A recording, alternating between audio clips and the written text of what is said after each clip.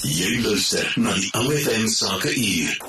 Vanaand op die OFM Sakeuur gesels ek met Dewald Olivier, die uitvoerende hoof van die Rooivleisbedryfsdienste oor die uitvoer van rooivleis na die Koninkryk van Saoedi-Arabië. Dewald, dankie vir jou tyd. Hoe gaan dit vanaand? Groot plesier, baie dankie en dankie aan die geleentheid om hier te praat, maar dit gaan baie goed. Baie dankie. Ek is so bly om te hoor. Dis die Rooivleisbedryfdienste, soos wat jy nou genoem het, net 'n Engelse naam het, the Red Meat Industry Services, wat jy nou ook genoem het hand aan hand werk met die Departement van Landbou, Grondhervorming en Landelike Ontwikkeling en die Rooivleisabattoir Vereniging, het amptelik bevestiging dat die Koninkryk van Saoedi-Arabië sy deure open vir die invoer van Suid-Afrikaanse rooivleis. Nou baie geluk aan al die rolspelers. Hoe sal hierdie verwikkeling help om die sektor uit te brei? Baie dankie. Ja, dit was 'n redelike lang gesprek met die Koninkryk van Saudi-Arabië en dis vermoeiend. Dit is nie vinnig om 'n mark oop te maak nie. Nou wat gebeur het is, ek dink so 4 of 5 maande gelede is daar bietjie voortydig gerapporteer dat hierdie mark oop is. Al wat gebeur het eintlik in daai tyd is daar 'n aanduiding gewees van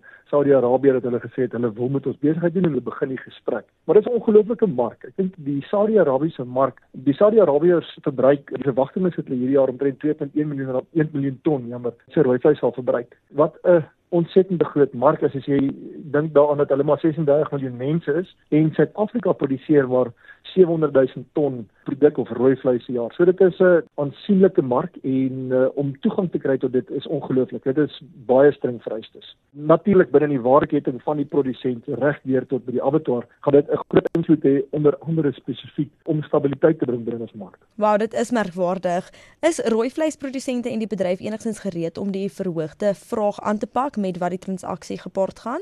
Ja, definitief. Op hierdie stadium dink ek ons gerad hiervoor en dink ons engines is besig om baie hard teen die beer om reg te maak vir die uitvoere. Almal is verskriklik opgewonde en ek dink net met die aankondiging, ek dink wat baie belangrik is met die aankondiging, die vroeëre aankondiging as ek so kan sê, het selfs die speenkalfprys vir 'n kort oomblik opgegaan. Dit beteken dat die oopmaak van hierdie mark gaan definitief 'n effek hê op prys. En ons almal sien baie daarna dat op die einde van die dag dat die hele waardeketting regtig voordeel trek uit hierdie mark wat oop is. Natuurlik. En nou in jou verklaring tref jy onderskeid tussen hierdie aankondiging en die een wat in Augustus 2023 gedoen is, wat eerder 'n uiting van belangstelling was om handel te dryf. Kan jy dalk 'n bietjie meer vertel oor hoe jy dit benader het en amptelike bevestiging gekry het? So nadat Saudi-Arabië aangedui het dat hulle graag met ons wil besigheid doen, as ek so kan sê, het ons 'n uitnodiging op die regering, ons Departement van Landbou het 'n uitnodiging gerig aan ouditeure van Saudi-Arabië en hulle departement van voedselsekerheid en hulle het ons besoek. Dit was 2 spanne van ouditeure wat in die noordelike en die suidelike dele van ons land rondgegaan het en ons het hulle rondgeneem om ons fasiliteite, die slagpale ontbeningsfasiliteite te besoek. En hulle was vir so 2 weke in die land gewees. Wat natuurlik uitmergende tyd is van